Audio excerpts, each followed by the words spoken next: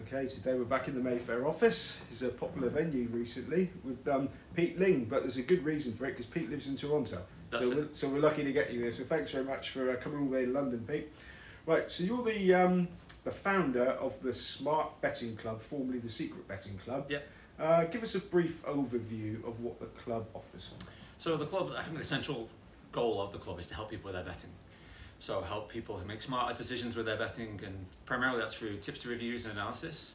It sounds quite simple, but we go quite in depth with that analysis. So everything from Monte Carlo simulations to betting bank and staking plan analysis, and really go quite granular in that to provide more of a financial platform, financial approach to it. As you might see if you get stock and shares reports and brokers reports, and they go quite detailed into their analysis, and we try and take that point of view and approach betting from that side of things. So primarily it's there to help people who maybe time poor or skill poor, because most people it's very difficult to beat the bookmaker. So through the use of tipsters and good strategies and services, it is possible, and we'll probably talk about that. So that's the main thrust of what we do, but aligned to that there are other things that impact people who are punters. Whether it be disputes with bookmakers, whether it be the psychology of betting, which is a really important part of it. So we try and explore all those facets that link in with the ultimate goal of helping people make a profit from their betting, whether it's the first time or whether it's to add on top of additional profits. That's our goal. So we're fairly unique in that as a club we're funded by our members, not by advertising or outside influencers or outside investment. So we can actually be unique in terms of we can criticise people where we feel there needs to be criticism, perhaps where other outlets might not. Okay, so what was the you said unique, and it appears to be unique. I've sort of looked around. So what was the inspiration to start the service in the first place with the club? Well, when I first started, I was with my friend at the time, and he moved aside a few years ago. I took over sole ownership of it. Then we were just interested in betting. It was at that time, like 2005, and obviously had the growth of the internet age of betting, and we were mid-20s, and we had, well, I suppose that sweet spot. If you look at, I think it's Malcolm Gladwell wrote about the likes of Bill Gates and Steve Jobs. They obviously had the skills and the technical ability, but they also at the right time in the right place. So mid-20s, they probably didn't have families. They had an interest in those areas, and they're able to take advantage of that with personal computer boom. And it's a bit similar with that, really. You see a lot of people like my age and similar who've been in betting because around the 2000s it was accessible. Suddenly with the internet boom, obviously the taxation was removed and Betfair came along. So there was a lot more, if you like, tipsters and things like that at the time. And because we were interested in betting, we'd started to explore and have some success. It just made sense to set up a business exploring this world. And I think the inspiration, I've talked about this in the past, was we got a mail shot through the post from someone doing something very similar to what we do now, but we read it and it was clear it was just almost advertising or affiliation, or they were just scratching the surface. They weren't really going in depth, and it was, this service is paying us a chunk of money, so we're going to recommend them, versus this service is actually quite good. So from that, it made sense to try and set something up online through whereby we could give it a go. And we just don't know at that time whether it's going to sink or swim, but from those small beginnings, we grew the business to where it is now. Okay, so you've been running the club since 2006? Yeah. And that was a Secret Betting Club? Yeah. And in 2017 you became the Smart Betting Club? Yeah. I mean, how much else has changed apart from the name over the years? Well, in terms of the amount of services and products that we've reviewed, so there's a lot in our back catalogue, and it's not about finding the hot new service all the time. It's often about reporting it back on those guys that have been around for a long time and continually beating the big bookmaker over a long period of time, because that is a skill. You can get lucky over a short-term period, but to beat them over a decade or longer takes a hell of a lot of skill. So there's a lot in terms of those services that we've analysed and report on. There's a big database there, but I say like the evolution of services and betting in general has changed significantly. Obviously Betfair came along and that's changed things, but even now, the market today from 5 years ago, there's lots of different issues, whether it be getting on, for example, or the type of bookmakers that are available and options that are available to you. So we as a service and the tipsters and the punters have all had to evolve how they bet and what they bet upon based on the market and how that has changed. So I'd say that's probably the biggest change. Who knows where we'll be in 5 years' time? Will we be looking at other exchanges or crypto betting or whatever it might be, and we'll need to adapt to those changes. Yeah, I mean, when I was getting into racing first of all, I used to get the £2 one horse letter in a brown envelope through the post, and even though it was good fun, my impression of tipsters was quite sort of jaded really, because it was obviously a big con. But recently I found that obviously there were some really good services out there. Were you surprised about the quality of the advice that's available and has been available? I think initially it was, we're not so much surprised, it was just because we were exploring it. And I would say it's just been a gradual development of that, and I would put that down to, like, it's so much easier to run your own personal website now, to run a small business. You know, even 15 years ago, it was more difficult. Everything from the infrastructure of setting up a website, having a designer to do it, payment processing, having a mailing list, marketing, it was all a little bit more difficult. Whereas now it's, you know, off the shelf, you can go and do it within a day, and you could have a business and you can be taking money for selling betting advice. So I think that's enabled a lot more people that perhaps were put off by the need to run a premium phone line, or, you know, send a letter through the post or whatever it might be, and try and compete in that world. So I'm not surprised these days. There's a growing number of people who see that as a genuine way to, you know, if they're pro punters, they might use it as a way to provide a more stable income, if you like, or to utilize their information that they're betting upon in a way to generate more money. So yeah, I'm not particularly surprised at the moment. Okay, I was at the races recently, and I was approached by, apparently he's a right dodge part, who told me that he's got like 700 people paying him 30 quid a month for his tips on TikTok. Okay. I mean, do you sort of monitor services like that, or do they have to approach you? No, it's social media is, you know, it's a mess. You know, I don't think we proof or recommend anyone that's just tips on social media. It's a good way to develop a brand and to connect with people and to market. But as a format and a platform to actually supply tips and run a service, generally no, there's no transparency. You can manipulate social media quite easily. So yeah, unfortunately there are rogues like that still out there taking advantage. You know, if you look on Twitter and you look on TikTok, whatever it might be, there's always going to be someone trying to take advantage in an unregulated industry like this, where you don't need any experience or any, you know, there's no certificate you can get from such and such to say you're a qualified tipster. You could go and set up an account tomorrow and sell your tips. And unfortunately, if they're very good at marketing and selling themselves, like this guy might well be, I think I know who you mean, then yeah, they can actually capture people and take advantage of them. So what you're basically, your service is taking a lot of the risk out of trying to sort the wheat from the chaff. Yeah. So I've spoken to a lot of professional punters, and they talk about the need to keep evolving to stay ahead of the game. Yeah. How many of the tipsters, you know, you must have done some for nearly 15 years or more. How many of them have stood the test of time and stayed profitable since you started? There's probably about a handful that have stuck around for like best part of 2 decades now.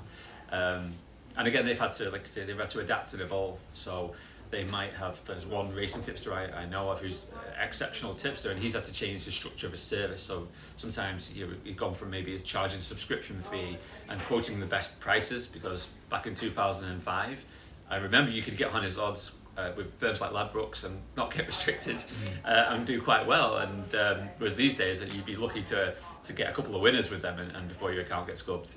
So they've evolved in terms of, for example, his service has evolved in terms of how he advises prices, how he settles prices, and sometimes like pay per profit, and trying to make it really fair for people. So not quoting the top odds, quoting the odds at a time with several bookmakers at a time when the market's more liquid. So it's evolved like that in terms of services, especially the good ones that know how to stick around, to make sure that what they quote is not just theoretical but practical in terms of what you can obtain if someone's following your service.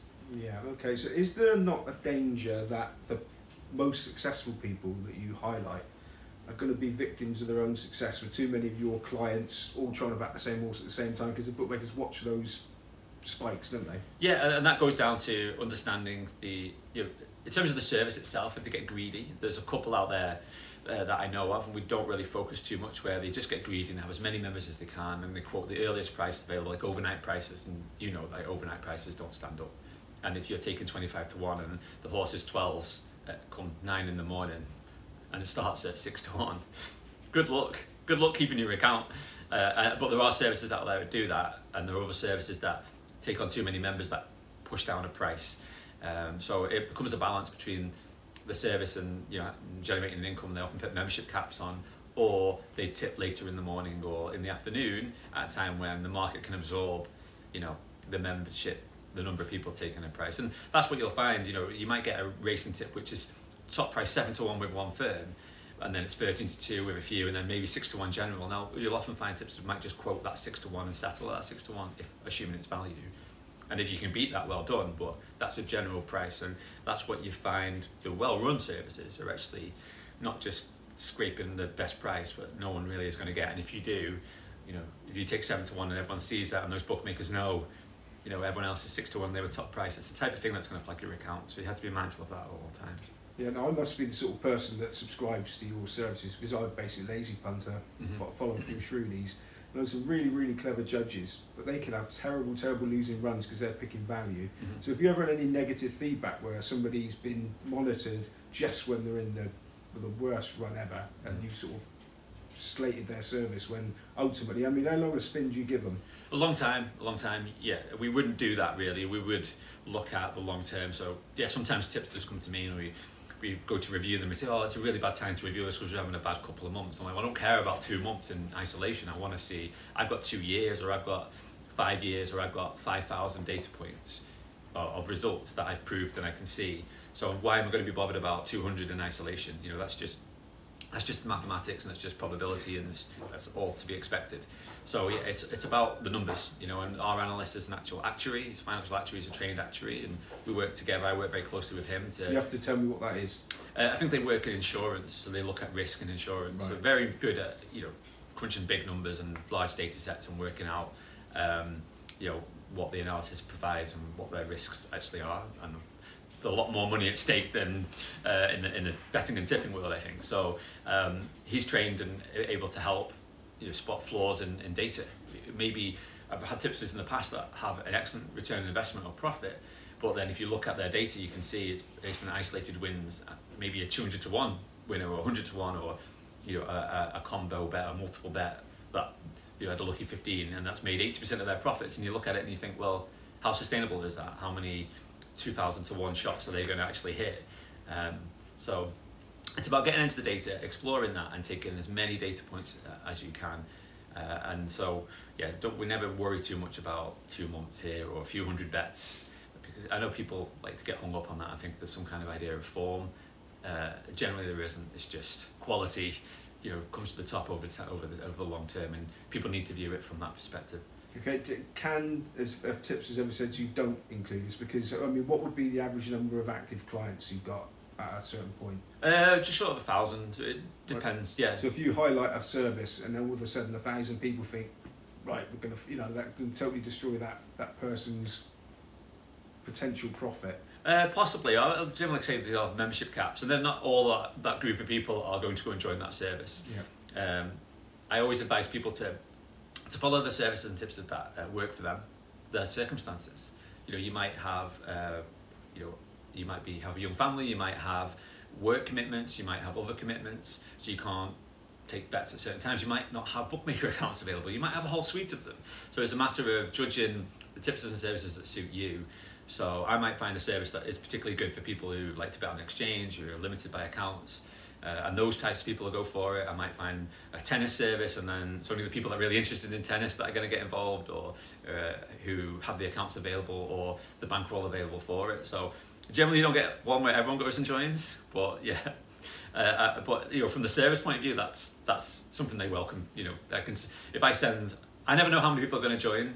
If I send them 100 clients, I don't know if I send them 100 or I send them 10. You know, it doesn't matter to me. I don't know the number. I'm not interested in that because I have no investment in it. So, you know, I generally, we don't get 1,000 people joining a service and then ruining the value for everyone. Right, Pete, we talked about the, you know, basically what the Smart Betting Club does. How many times do you think you found the goose that's laid the golden egg, and then they've, you know, become unable to sustain that? It happens occasionally. I can think of one service a few years ago that did particularly well. This was around the time of, you know, the break for COVID as well, pre and post that. And pre that, they did particularly well on horse racing, developed a whole bunch of models and proved a good profit. And then post that and the return to racing, it just fell off a cliff and never recovered. Now, like, you never really know why that is. I should preempt that by saying that we don't give a top rating to services until we see them prove themselves over a period of time. So this is one that had potential, if you like, and we like the look of, but this is why we do this long-term analysis to say, right, well, we need to see evidence of how they continue to perform because we don't have enough data. But yeah, that was a strange one. I don't know what happened there, but sometimes with models, they kept on saying, oh, there's a flaw in this, we found a bug, or we found a problem, but ultimately it just flatlined and never happened, never really took off again, and just disappeared. And there's another one I can think of that just changed whoever was supplying the tips behind the service. So they were doing really well, and they were hitting, I don't know, 20% return investment over several years, changed the tipster behind it, and then just went off, just nosedived. And just sometimes, you do need to adapt and see, okay, there's been changes, and I have to explore, and sometimes it's not always obvious, they don't communicate that. So privately I might email them or pick up the phone and be like, okay, this is strange, this doesn't follow a pattern or what we would expect. Short-term variance, of course, but maybe you see a change in types of bet, time of bet, the number of bets, and you say, well, we want to see stability, we want to see a method that we can trust. If you're changing your method, that's fine, but we need to reevaluate that based on this new method. So sometimes it does happen, but not all that often, thankfully. All right, so what sport appears to be the easiest to profit from? At the moment, it's golf. Just because of the place terms. If you can bet each way on golf, like we've got the US Open this week, and someone said Betfair paying the first 12 each way. And I don't know what the field size is, but generally because it's the major, it's much smaller. The most field size is about 140, and then you get some of these where some of these majors when they've got like, I don't know, they've got Vijay Singh playing, it's like 3,000 to 1. So you can cut out half of the field immediately, and then you've got the top 10 on a 40 field. And you've got big prices. So I think you don't necessarily need an abundance of skill to make a profit betting on golf. Now, admittedly, if you can follow some good tipsters on golf, you can actually really lock that in and make a good profit. So golf is the best one at the moment, and I know you've had some punters on recently talking about golf. There are punters that don't talk about that they bet on golf, but because they don't want to give away the good information, but I know they do, and it's one of those sports. If I pick up the phone to some professionals or some people, invariably golf will come up in conversation, if not first, because it's a lucrative sport to bet on at the moment. Football is very popular, as you might imagine, but it's very hard to make a significant edge, especially in the single bets in the top leagues. So it's a dilemma for punters. I had an email from a chap today. He wants to bet on soccer. He was calling, I want to bet on soccer. I want to do high strike rate on soccer. And I was like, well, okay, but I'm not too sure there's that many that exist that's going to suit what your preference is. And I said, well, what does it matter if you're going to bet on it for fun? That's fine, go for it. But don't come to me if you want to make a profit on it. And if I tell you I don't really think you're going to get anything that's going to suit you on this particular angle, then don't expect, you can't just fudge something to make a profit. Go and bet on the sport maybe you're not as interested in, but is actually quite lucrative. It really depends on what you want to do with your betting. Right, talk about your betting. You told me you're not from a betting background, a family that bet. So what attracted you to it? Well, I think it goes back to the right time, right place. I've always had a love of numbers and statistics. I've always been a geek like that. I used to do cricket games, and I would convert letters to numbers and stupid stuff like that when I was younger, and just love numbers. I would do cricket games and number games, and I had quite an aptitude for maths. I did my exams early because I was quite good at maths. So things like that I think attracted me to it when betting became so much more popular, and so I just like the idea of, I've always been, I suppose, a bit entrepreneurial and always been interested in doing something a little bit different. I didn't really want to be a 9-to-5er and do the traditional career, and so something like betting appealed to me because I'm interested in numbers, and at that time there was opportunities and there was a lot of things going on, and I enjoyed, I feel like the challenge of crunching the numbers and finding angles that actually were profitable, and then furthermore, doing smart betting club reviews and trying to find good profitable services and edges. That's quite a challenge to me, and I've always enjoyed that kind of thing. So I think that's what attracted to me. But then when I started the Smart Betting Club, I was mid-20s, I had no family, no ties, no things, so I could really put a lot of energy into it and learn things inside out. I don't know if I'd be able to start it up now. Okay, well I've found that I do a bit of stalking before I do these interviews. I found an old Twitter account where you describe yourself as a professional gambler and a frustrated drummer. So how did the pro punting go? It's going well at the moment. I'm on a little bit of a hiatus at the moment because I'm travelling, so rather than do it bit by bit and piecemeal, I thought I was just going to take a break for a few weeks. But the punting is going well. I think over COVID and the lockdown, I really pushed it quite a lot.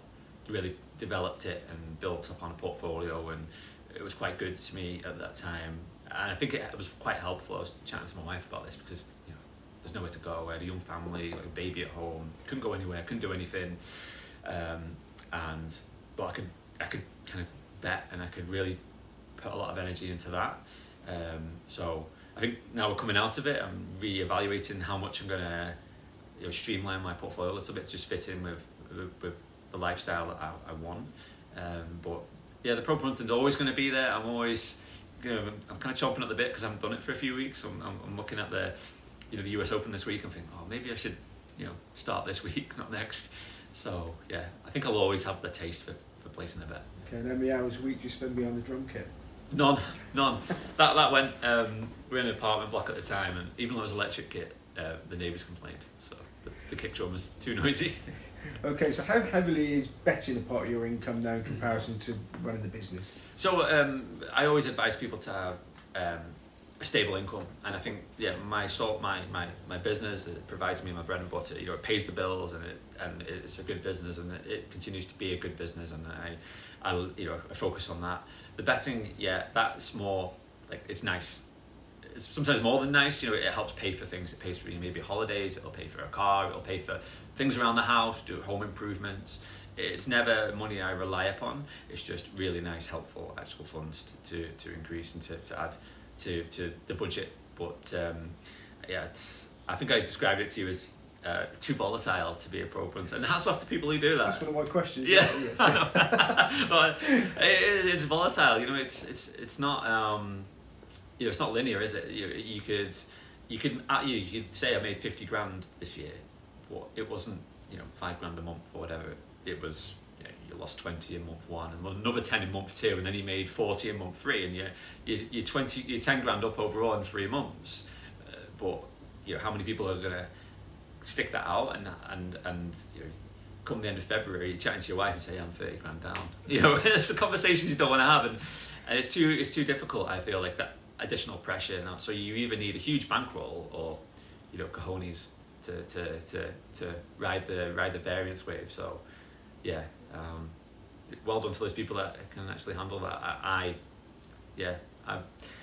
know I can do the betting, and it doesn't matter. It's not going to impact if I can feed the kids. So okay, we said at the beginning you live in Toronto. Yeah. So how logistically difficult is that to operate in a betting operation where I assume a lot of your business is in the UK? I mean, you're a married man with kids, and you're sort of betting on a different time zone. So how does that work?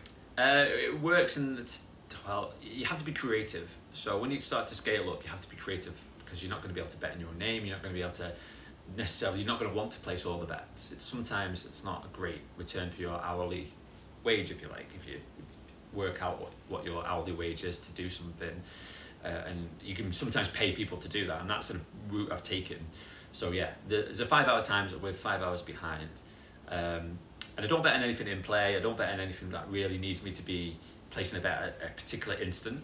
Sometimes it's helpful, but it's not always essential. So I effectively build my portfolio based on services that fit into that. You could go and choose services that require that, and that's not going to suit me, but it might suit somebody watching this. It's just being creative and building a network or a team of people that I can pay people to do roles where they place bets for me, maybe when I'm asleep, maybe just because I don't want to not waste my time, but spend my time doing that. I know how to do it, but it's more effective if I pay somebody to do that, and then it works out in my favor. So on that side, it's not too difficult once you can solve that particular query. From the business side, not really a problem either, because I have people that are based in the UK can help me with questions about logistics and memberships and things like that. And then if something that requires my specific expertise, I can always reply that day. So it works out okay. And with sports like golf and maybe football that I bet on, it's or early sport really is racing that starts at like sometimes in the winter the races might start at midday or just before midday, which is like 7 a.m. just before 7. Whereas golf, the market starts on a Tuesday and you've got Tuesday and Wednesday. Well, the market starts on a Monday, but really only start to put bets on coming in a Tuesday, and then you've got a couple of days. So it doesn't really matter if it's 2 p.m. UK time or 7 p.m. Generally, I'm going to get the bets I want on,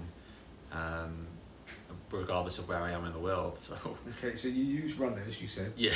Now, nearly everyone I've ever spoke to that's used runners, they get tucked up by them. So yeah. Have you had a problem? No, not so far. Well, sometimes different problems. Sometimes the logistical problems, like if they're as reliable or they're not well, or you don't really know what's really going on. You have to trust people, and that comes down to getting a sense of people that you can trust them, because you've got guys going in and picking up big sums of money or cash from a bookmaker, and you think, crikey, am I going to see that? Am I going to see that? And it's only over time when you actually those funds hit your account, you think, I can trust that person. But then it comes down to looking after them and listening to them. It depends. We had, there was one bet recently. We had one horse that, if it had won, would have been a significant amount of money. And I was saying to the runner, I was like, "Well, can you tell us what significant is?" It was like it was 50,000 or something like that. It was a big one, big win. Yeah. It was worth me flying home for as well to pick up the cash. I remember saying to the runner, well, maybe I'll meet you in Barbados to pick up the cash. But I just, it's one of those things. The horse didn't win. I think he came fourth, but it's an issue on that front, and you always got that in the back of your mind. But that specific, I trust him a lot, because we had a good amount of experience working together, and but it's always that query in the back of your mind. Like I say, you meet people who use runners, and they always have that experience. So I'm sure I will get, the more I do it, and the longer I do it, and perhaps the bigger sums of money that come in, the more I'll get that kind of issue. What's it like excuse my ignorance, but what's the situation in Canada? Are they betting like bookmakers, or is it all, can you get on over there? They've just opened up. They just legalised single sports wagering, I think it was January this year, in Ontario, which is the biggest state in Canada, which houses Toronto, and it's like, if you like, the powerhouse of Canada. So I imagine the other states will open up, like British Columbia and all these places eventually. But you can't. I was thinking this the other day. I got on the train in Toronto, and there was adverts for PointsBet all over the train, and then you go on the billboards, you can see BetMGM, and everyone wants, because there's a bit of a gold rush. They've got all this audience of people who've never been able to bet, or if they have, they've bet into the grey market, and suddenly, they're all trying to get hold of all these customers. So almost like the attention's moved away from UK and Europe, and it's gone to places like Ontario. I was at a conference last week, full of bookmakers and full of people trying to set up and attract interest. It's a growing area, and I think you're going to hear more and more about betting in North America. I'm assuming you don't bet in your own name online. Just talk about Canada. Yeah. Have you opened accounts over there? Obviously, you're under the radar. Yeah, I have opened accounts over there. I had some accounts already when some of the great operators. There's one they said, you got some funds in it, and immediately sent me an email saying you're restricted. So but I knew that was going to happen, because I'd done my research into that. Yeah, so I'm looking to take advantage of that. Looking at ways and means to. At the moment, you could open an account and get ridiculous sums of money, actually, bonuses. Well, not the biggest, but there is casino offers. There's all kinds of different offers that you can take advantage of. I think it was New Jersey or New York. Again, they've got just people just go in and take bonus hunting. Get a $600 free bet and stuff like that. So there's lots of wagering opportunities there. Okay, now you told me that you're keen on networking with like-minded people. Can you tell us about that, and maybe some of the people that you've sort of been involved with? Well, networking sounds a bit schmoozy. That's not me per se. I find it more like just connecting with people, building a relationship. So it might be, you know, I obviously do my podcast and I meet people through that, and you get to know people a little bit. And sometimes, and not just through that, but through your mutual friends and acquaintances who connect to you. And sometimes it's just in that ability to learn off others as well. Because I come into contact with some very sharp people, some very shrewd bettors, and whether it be, you know, the tipster side of it or people that are on the, you know, just punters that do particularly well. And it's just learning off them and sharing information, sometimes without a particular end goal or a quid pro quo, but sometimes it's it can be quite valuable in learning what they do, what their markets are, you know, some of their experience with bookmakers, ways and means to get on, technology. There's different things that you can, that certainly by talking to other people have been very, very beneficial, you know, to build my, not just my business, but to build my own personal betting, my own personal understanding, and you know, whether it be advice on issues that you're getting with runners or advice you're getting with issues with bookmakers. That's certainly been a help to kind of understand the best way to deal with problems that have arisen on that front. And I'd advise people to, because betting is such a, you know, such a lonely game if you're doing it from home. You're doing it, you know, on your own a lot of the time. You're doing it off your mobile, you're doing it from your office. And it doesn't need, you've not been able to the last couple of years really to come and meet person face to face. But you know, and a lot of the time you are talking with people on WhatsApp or Telegram or email, and you just develop that relationship and start to learn. Maybe, you know, I've certainly picked up the phone and explained certain things to people who I really respect, and said, let me tell you about this, they've got this, you'd be interested in this particular topic or thing I can show you, or service or something like that. And then, you know, there always ways and means that comes back to you and without expectation. So opportunities, ways to get on, that certainly helped as well. So yeah, I advise people to build their world. You know, if you're good at betting, go and talk to other people, because there may be something that you're not aware of that they can help you on, and vice versa. Because yeah, sometimes people don't put that on in the public domain, but they're happy to have that happens quite a lot. You know, I'm quite a share of the Smart Betting Club. I don't really keep any secrets to myself. I put it all online. But some of the people unless obviously I'm aware to keep something to myself, because it's not for publication from somebody that's confided in me. But I do recommend people do that if they're interested in betting. Go and talk to other people. Go and get to know them, and because it's sometimes nice as well to share the experience of what you're going through. You know, whether it be tough luck or just hard luck stories, or like I say, dealing with bookmakers or dealing with other things that happen in this world. Any particular associates that you work? None I'm going to name. But there's a couple of, you know, I got to know a guy actually from a podcast, not probably who you think, but another guy, and he's just been, you know, very interested, very accommodating, to help me with a few things in terms of getting on, and it's probably just a good relationship. So yeah, I can't give you any names, I'm afraid. That's okay. Now, do you find, I mean, you've got a big database, you must have for 15 years worth. Do you find that all tipsters ultimately experience similar losing runs, even the most profitable ones? Yeah, because it comes down to mathematics, probability. If you've got a tipster with a 20% strike rate, you're still going to win 1 in 5. You know, it's still a 20% strike rate. So I think that's something people struggle to get beyond in terms of, well, I pay for tips, so they should perform better. No, they'll continue to perform just as they have done over the long term. Now, he could have a 20% strike rate, but he has a 20% return on investment, and that's the figure you need to focus on. And it's something I try to educate people on, is like, understanding probability and losing runs and sequences. Because I might say a 1 in 5 are going to win, but it's not going to be you're going to win on Monday and then lose Tuesday, Wednesday, Thursday, Friday, and then win the next Monday. It never works out like that. So it's understanding, you know, what kind of sequence can you have with a 20% strike rate? You could have, I don't know, it could be 30. It could be a 1% chance of that. And that's going to happen 1% of the time. So it's these kind of numbers and statistics that aren't that difficult to grasp. There's tables and charts that you can easily see, and even put in your strike rate and the odds, and it'll tell you the sequences that you might suffer. And to give people that that understanding and expectation of what to have.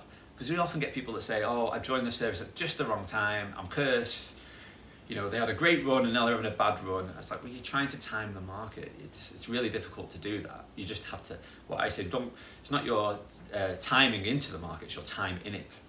And that's what matters the most. You know, if you're in it for a year, 2 years, you're going to ride that wave, and you're going to enjoy the good and the bad, and it's all going to should, hit the 20% return investment if that's what we're using, and that's what you should see long term. But if you're going to do it for a month or 2 months and you're going to get hung up on expectations that it's going to perform better than it has historically, it's not the case. And it comes down to educating people. That's what we try and do as a fundamental part of what we do at the Smart Betting Club. The feedback I get from other tipsters is that they like our members because they're a little bit more educated, they understand a little bit more about what to expect, and not the type of people to send an email after a bad day and tell them what they think of them. I think we see jockeys get that all the time, don't we, and trainers. So yeah, I think if people can grasp some of those simple concepts, I think that it can have a really big impact on their betting. Learning how to lose, learning what to expect at the outset can really help when you get to those periods where you've had a shocking run, you haven't had a winner all month, and you think, oh, am I being taken for a fool? Well, no, you're just experiencing variance of the service. Look at its long-term performance and console yourself. And if you see something that's completely out of the ordinary, maybe get concerned. But most of the time, from those recommended services, it's just going to follow a pattern, up and down, and long term, you just make sure you're up, whatever the long-term stats should indicate. Okay, so what would be your ultimate staking? What was your preferred staking plan? How much should people have in the tank? Well, how many? Not how much, but if per bet, how many bets should they allow for?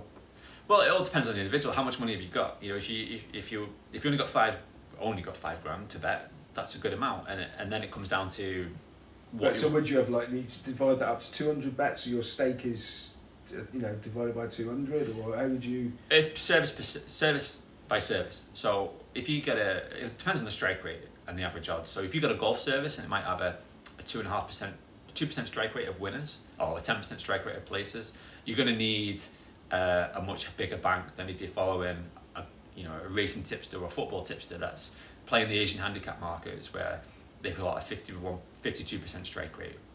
You're going to need a much bigger bank for the golf than you are for the football.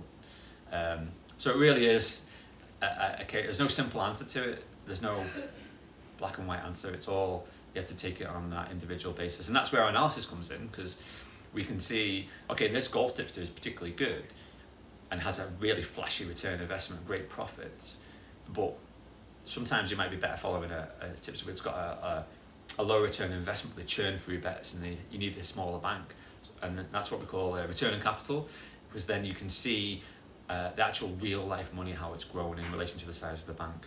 So yeah, you might divide that £2,000 by 50, and then you have a certain stake level. You can grow that versus dividing £2,000 by 200, and you have a much smaller stake level. So to actually make a good, to build your bank, it might not be as well good. It might not perform quite as well because the return on investment is not as important as your return on capital, how much your bank actually grows. And the psychological side of it, should you overcompensate with your tank? Because if you are having a losing run, all of a sudden you did have £2,000, now you've only got 900 quid left. The math says that in a minute it's going to spin around, but you've still only got 900 quid left. So, do you look at the psychological sort of side of things? That's a huge side. With that, we often say people don't like it when they lose more than half their bank. So it depends on your risk profile, right? That's, again, goes to psychology. And that's another important thing to people to understand, because we all have a different risk profile. Do you cross the street at the crossing? How fast do you drive over the speed limit? Things like that, subconsciously or consciously, we all make risk decisions. And some people are much more comfortable taking risks with their finances, with their betting, than others. So it's really understanding that in terms of the individual's approach to risk, and that ties into the psychology. Because if you're uncomfortable, like if you're betting on a sport, where you have a really low strike rate, and you're uncomfortable that you need winners, and it's not for you, and ultimately you're not going to thrive with that approach because it doesn't fit your profile and your preferences. So it's understanding that is the big psychology part of it, and we have like a risk test and try and do some information on that to say, well, where do you fit on the risk scale, if you like? Are you somebody that is happy to go and charge around and take all kinds of risk? Are you somebody that is wants to kind of like almost if you invest in bonds versus if you invest in emerging markets? A good investment portfolio will tailor it to the individual, again, I think I tried to open one with one firm and it made me do a questionnaire. Before I could do a risky investment in their portfolio, I had to answer the questions in the right order. Ultimately, it let me redo it once because I didn't answer it correctly. And I was able to do, but it's that kind of concept, because they know that if you're chasing the big profits, high risk, high reward, low risk, low reward, the same fundamentals of all walks of investment applies to betting.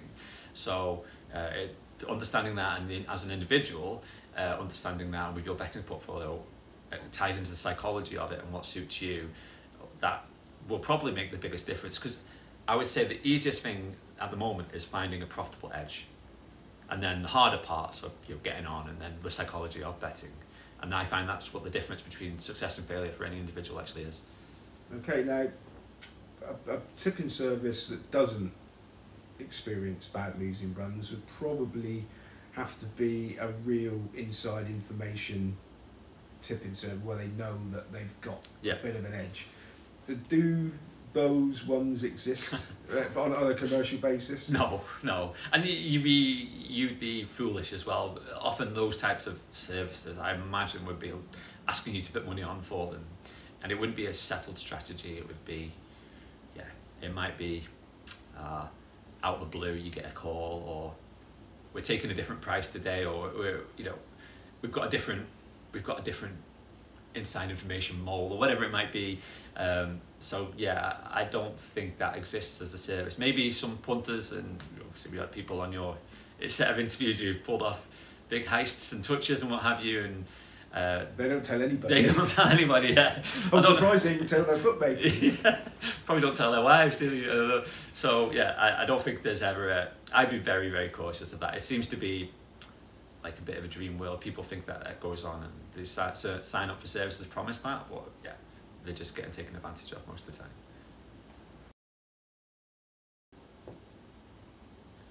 Okay, Pete. So, how many free tipsters would you monitor the Smart Betting Club? We monitor a few. There isn't, ultimately with free services, you're a customer in some way.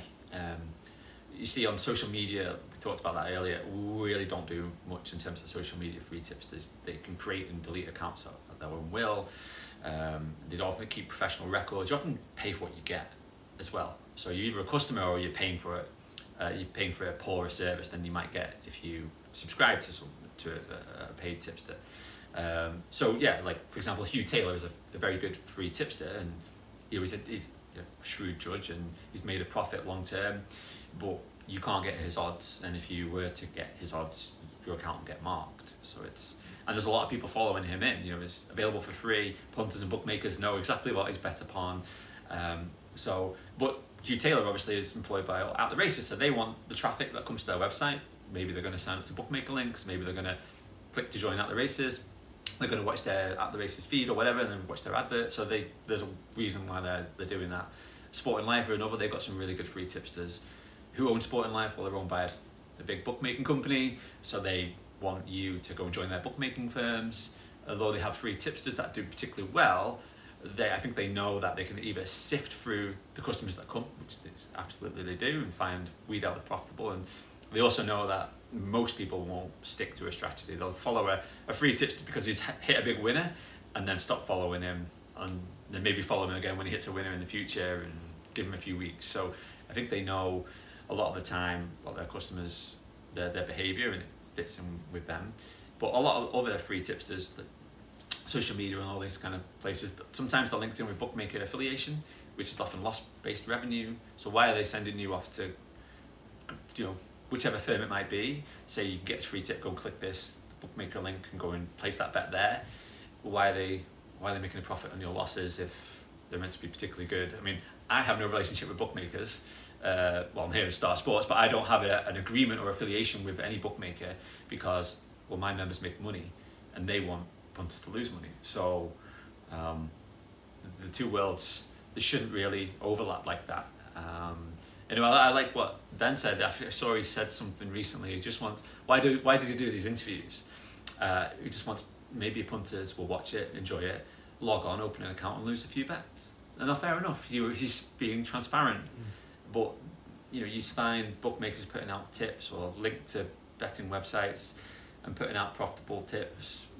But the world's blur, but there is, you're either a winner or a loser, and bookmakers are making a profit or a loss from you. And if you're making a profit, they're not particularly interested. People aren't disciplined, that's what it is. Yeah. So looking at your website, appear to be enough. I'm the type one, I haven't subscribed, so I don't know what what joys there are behind the scenes, but there appear to be enough potential tipsters there to make your head spin. Yeah.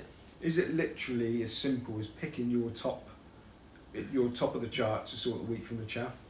Yeah, in many ways. And again, it goes down to the individual's profile and circumstances, their time available, their bookmaker accounts available, if they're just exchanges only, how much money they've got available, like the type of sports and their risks approach, whether they want to low risk, high risk, those kind of things. So from that, you can really filter down into those services that actually will suit you the most. So yeah, it can look like there's a lot of choice, but really when you start to break it down into those different things, you can easily put together a short list of those services that actually will suit you, and then go from there. I say to people, everyone, all the biggest pro punters started with their very first bet. Everyone starts somewhere, and sometimes I get emails and say, I've got 10,000, I've never done this before, I've got £10,000, I'm going to buy X, Y, Z, I'm going to chuck in 5 grand into this and this much money is that. Hey, just start small. Do 1 or 2 at small stakes, see if they suit you, and if this kind of world fits into what you would expect to get out of it, whether it suits, you can place the bet so you can handle the ups and downs that you're going to suffer, and then just gradually grow and build it. Don't just rush in and try and make significant profits and become a pro punter. Like, just gradually do it, and then as you do it and you gradually build confidence and expertise and understanding, you will be able to get there. So yeah, my theory is to make your mistakes at small stakes, so rather than rush in. So it sounds like you'd recommend the educational part of your website before anybody gets involved in actually betting. Well, yeah, start betting, but just read all of that and get a feel for what sports you like, what type of approach you like. In the day of the week you like. Do you like to bet every day? Do you like to bet only a couple of days a week? Do you like to bet a lot of bets? Because the more bets you can place, like I do a lot of volume betting. So if I can do it, like, the more bets I can place, the better. Because I know, like, if I charge through volume, I can build bank growth and it will smooth out the ride. But some people, that's because I've got the time available to do that or the resources available. Some people don't have that. So it's really just fitting in with what suits them. And it depends on whether you want to bet for fun or you want to bet to make a profit, because the two things are often a bit separate. If you're interested in betting for fun, there's all kinds of places and bookmakers that will avail you with that. But if you want to bet seriously, then yeah, read the educational material and build up slowly and build up methodically and get a bit of a business plan if you like. Okay, you mentioned before you pay for what you get. Is that right? When it comes, if somebody's charging £1 grand a month or something, but I'm assuming they don't. But is that so? Can somebody even just go to the most expensive and think that's the best? Yeah. I mean, that's something we look at, the price of a particular tipster. Sometimes someone might come in with a good service and be charging premium prices, and we'll mark them down because they actually perform worse than much cheaper services. So I'll have that. Sometimes I have that difficult conversation, and they say, "Well, why have you only given us this particular rating?" We'll say, "Well, you're not actually as good as you think you are, and you're more expensive than many other people." So the price of a service is important. You have to be able to make a profit with a reasonable sized bank over and above that, with an average profit over a normal year to make that worthwhile. So yeah, if someone's charging significant outlandish sums, they better be good. But generally you don't get much more than, let's say £97 a month, and often they'll do tiered prices if you join for longer, and those guys might be because they are particularly profitable and they can charge that price, or they've got a limited membership number to protect the prices. So there's always some kind of reason, but cost is a really important factor. Okay, do you have to pull it up to monitor them, or do they let you monitor it for nothing, or Yeah, I mean, back when we started, it was a case of just joining and building up the reputation. They think, oh, you just want a freebie, and they get a lot of freebie hunters. These services, I just want a trial. So nowadays, no, I can say, well, look, I'm not interested in just a trial. I can show you our reviews, I can explain on the phone, I can give you all the information that you need. most of the time people come and if they've not heard of us, once they've read the information, they're kind of satisfied that we're not just trying to take advantage and trying to get a freebie. I was like, I'm not going to follow you, don't worry. I don't know if you're any good yet. You know, once I know you are good, I might have that conversation and say, how can I join or what can I do? But I'm not just going to follow somebody because he says he's good and comes off the street, even if he is charged £100 a month. It's a good way of sorting out the dodge pots, because they wouldn't want you to do it anyway, would they? Yeah, well, you don't. You do find people are a little bit resistant, and what they've got to hide. Because we don't really do reviews of bad services but scams, because often there's no real upside to it. Yeah. You tell someone it's a scam, that's it. But you tell someone it's a good service, that might be something that you can track for a long time and be really useful. But yeah, like, it's a good warning sign if somebody, can't at least have an email conversation or is willing to read a document that you might send. Okay, now this is the final question, but it's the money shot, this one. Okay, here we go. So, I mean, from what you've seen over the years, is it possible, or would it be possible to become a professional gambler, which everybody wants to be, betting purely on the information you can buy from the best tipsters, highlighted by your Smart Betting Club? Yeah, the answer is yes. I know of people who do that. Like, I wouldn't do it myself because we talked about it's too volatile. But yeah, absolutely it is. I know of people who've left jobs, done quite well with their betting and given up whatever job they were doing. I'm speaking to a few people about that recently. And there is, it's a very niche audience, but there is, a growing number of, there's a number of people that actually do quite well and make a profit. I know we are just a drop in the ocean of the amount of people that bet. So not really, impacting the profit levels of some of these big bookmakers. So there's lots of opportunities and ways to get going and make a long-term profit. And some people do take that jump and give up what they trained for or what their career might be to do this. I always advocate people to have a side income of some kind. I think that's really valuable. You'll see a lot of professional punters do have a side income. Maybe they become a bookmaker. We know of a few recently, or maybe they consult, or maybe they do something completely different. They open a coffee shop, or whatever it might be. It's always good to have that taxable income. The taxman likes to see it. When you start to apply for mortgages, when you start to have loans, and if dealing with bank accounts, if you've got general regular income coming in, it's always good to have as a punter versus just having the irregular sums of money coming in from your betting. So that's for people when they get further ahead, but if someone's watching and interested, then you can get started, take a long-term approach to it, and if you do it right and do it professionally and follow the right advice, it can actually, some people have been able to become a professional or to just bet for a living. Okay, that opens up a whole new lot of things. So then, can they ring up and say, Pete, look, can you give me a bit of advice about getting on? Can you give me advice about that? Is that sort of service offered to people that really want to take it that seriously? Well, I do. Yeah, I don't generally publish that kind of information because it's all very much individual and it depends on the circumstances. But I do regularly get emails from people and I give them advice and I talk about using runners or talk about how to scale up or how to deal with. We've done some stuff on bookmaker disputes, and that's another issue at the moment. It's worth highlighting because I've done some work on it, and it's as a punter, when you get to a certain scale, it becomes a big issue. The winning is the easy part. You getting your bets on is one part, which is difficult, and the other one is getting paid. So they're all things that I do try and help people, and I've had people help me, and I've tried to learn on how to navigate these problems. When you start to bet to scale, that's something that you expect. It's part of the game. You're going to have these issues.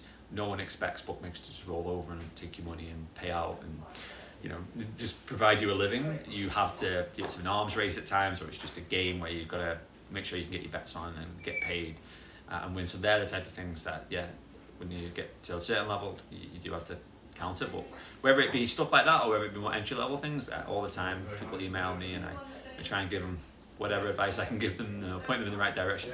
Okay, so Smart Betting Club's it for the foreseeable, or have you got something else on the horizon? No, I keep doing the Smart Betting Club. There's lots more really good tipsters and strategies that are coming out. We're seeing more and more these days, which the interface is very customizable and unique. So it's not so much they supply tips to you, like here's back this horse in this race, they send that at 10 o'clock, or it's like you log in and use the tool or a service or a strategy that updates and you work out what's available to you based on your accounts and what you like to bet on. So you see more and more of that kind of thing. So that's really good, because you were asked earlier, but everyone's trying to get on the same horse at the same time. It creates that particular issue. But if everyone's able to find different value in different markets through advanced tools and techniques, then that's a way around that, and you can customize it to say you only got 4 bookmaker accounts. You can use those versus having to try and find a price with a bookmaker you don't have available to you because the tipsters put it forward. So there's a lot of services like that at the moment. So I think my focus really is trying to get as much quality content in terms of these tipsters and services and strategies that I know exist, and to put them to people and showcase them. It's a fair bit of work to do each review, because we don't shortcut them, because if you do some shortcuts you might miss something. So yeah, that's the plan, to continue to build and supply as much to investigate some of these really good services. Okay, and the website is? smartbettingclub.com. Brilliant. Well, Pete Ling, thank you very much. Thank you.